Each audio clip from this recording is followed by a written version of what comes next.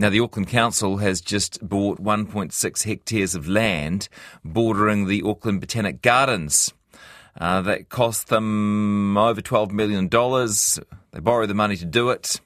And the land was originally marketed to property developers, but the council decided it wanted to act to protect the park for future generations.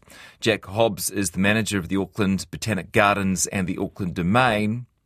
In fact, he's been at Botanic Gardens. His first day of work there was in 1977. And Jack joins us now. Hello. Hi there, Jesse. Did it change much since 1977? It was a farm back then, there was sheep, there was cattle. It was a very, very different place to what it is now. Yeah, lots and lots of hard work and investment, eh? A lot of mahi, a lot of hard mahi, and it's built up to the point where now it's 1 million visitors. When we opened in 1982, it was probably about 50,000 visitors. So 20 times that many, and the public seemed to really love the place.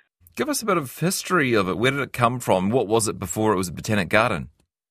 Well, the Nathan family was their farm, and they really wanted it to become a part of a botanic gardens. And there'd been several attempts at getting a botanic gardens established in Auckland. I mean, Christchurch had one a long time, Dunedin, Wellington. Auckland didn't have one. And it was inspected, investigated as a potential site for botanic gardens, determined it was ideal, and the Nathan family made it available at a very, very cheap price. And tell me a bit about the development since then. So, really began developing it. I started here, as you said, in 1977. We started planting quite a few annuals, which I never really understood, but it gave people an immediate effect. It was something that they could come and look at straight away. We planted trees, we planted a rose garden, and my particular interest at that time was the native plant garden, which I was put in charge of in the late 70s, and so that was the other priority that was developed back then. And since that time, we've just continued to add new plant collections, new gardens. Often when you're thinking about what to plant in your own backyard, experts suggest going to see the Botanic Gardens. For Aucklanders, it would be a chance to see what grows well in Auckland and what goes well with other plants, right? Pretty much. That's one of our main objectives. So we trial every group of plants before we put them on display or before we recommend them. So we go through criteria that includes the length of flowering period, for example, the health of the plant, the quality of the foliage, and they have to get 80% across all those criteria before we will plant them or recommend them. And if they get 90%, they're what we call a star performer. And so anyone wanting that information can get it on our Auckland Botanic Gardens website, or they can pick up little leaflets in our visitor centre, which give them a good start so that they can be successful gardeners. Well, tell me about today's announcement. How significant is it for the team at the Botanic Gardens to hear that they're getting some more land?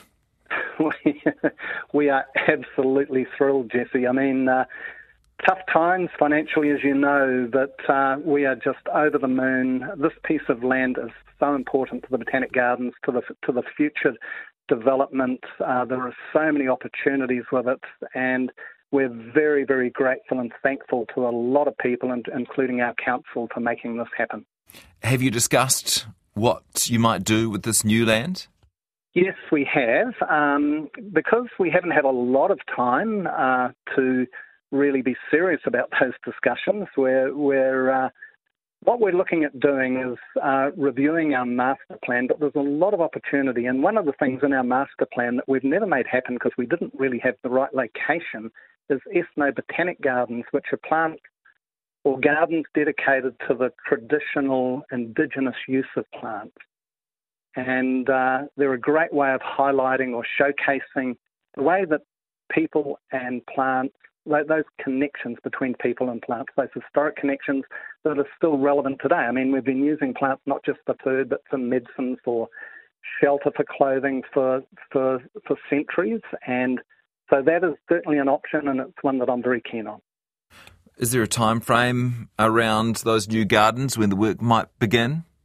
I would hope in the next couple of years that we'd get them underway. It's probably realistically getting the first sod turned in a year or two would be a good achievement, and hopefully we'll be opening it up to the public in the next few years. What's on the land right now? Well, there's a house. It is the Nathan family home. So the site itself is gently north-facing, so it's perfect for, well, pretty much anything you'd want to grow there. It's ideal. It's elevated with views right across the Botanic Garden. So the Nathan house is still there. There's some very mature trees. So, and it is just a beautiful piece of land. It's also got road frontage, so it goes through to Hill Road, the main road, where people access the Botanic Garden. So it's got a lot of very, very strong points. Yeah.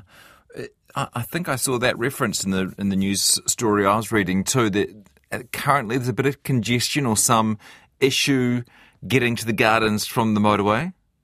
Yeah, particularly getting out of the Botanic Gardens. The proximity of the entranceway to the motorway off-ramp, well, it's very close, and so this does give an opportunity to look at alternative access egress further away from that off-ramp. But the main benefit is that potential for its utilisation for added attractions that will add a lot of value to people. Yeah. As I look at it on the map, is it the bottom, like the southeast corner of the garden? Yes, it is. Yeah. Yes, at the moment, it looks like just a big chunk taken out of the Botanic Gardens. Looks like it should belong to you anyway. Exactly how I feel about it. I mean, it was all part of the Nathan land. This is the last piece that the Nathan family have owned, and and I can say that the Nathan family are delighted about this. In fact, all of them that I've been in touch with have been very, very supportive, and they're over the moon as we are. Yeah, good stuff. Gee, it's huge when you look at the gardens on a map. Must take a fair bit of looking after. Well, it does. We've got an amazing team here, very dedicated, lovely to work with, I've got to say. But it does take a lot of maintenance. I mean, particularly the more intensive gardens towards the visitor centre end, you know, your edible gardens, your perennials, your annuals, your native plant display gardens and so forth, and the rose garden a little further down. They're very labour-intensive, but people love them. The staff here are very passionate about what they do. They're very good at what they do, and they present them to a very, very high standard, which is what, of course, we're all about, and in ways that people can get ideas that they can take home. Do you get some wildlife within the gardens, do a bit of trapping, that sort of thing? Yeah. We manage pests.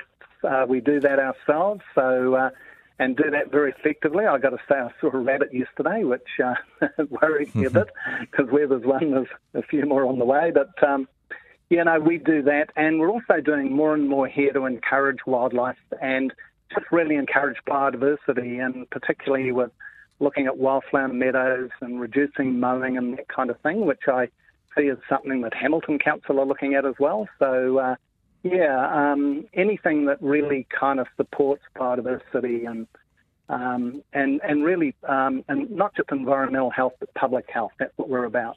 Good stuff. Nice to talk to you today, and thanks so much, and congratulations on this new land. Thank you so much, Jesse. Appreciate it. Jack Hobbs, manager of the Auckland Botanic Gardens and the Auckland Domain, on news that they've newly acquired some land adjacent to the gardens, about 1.6 hectares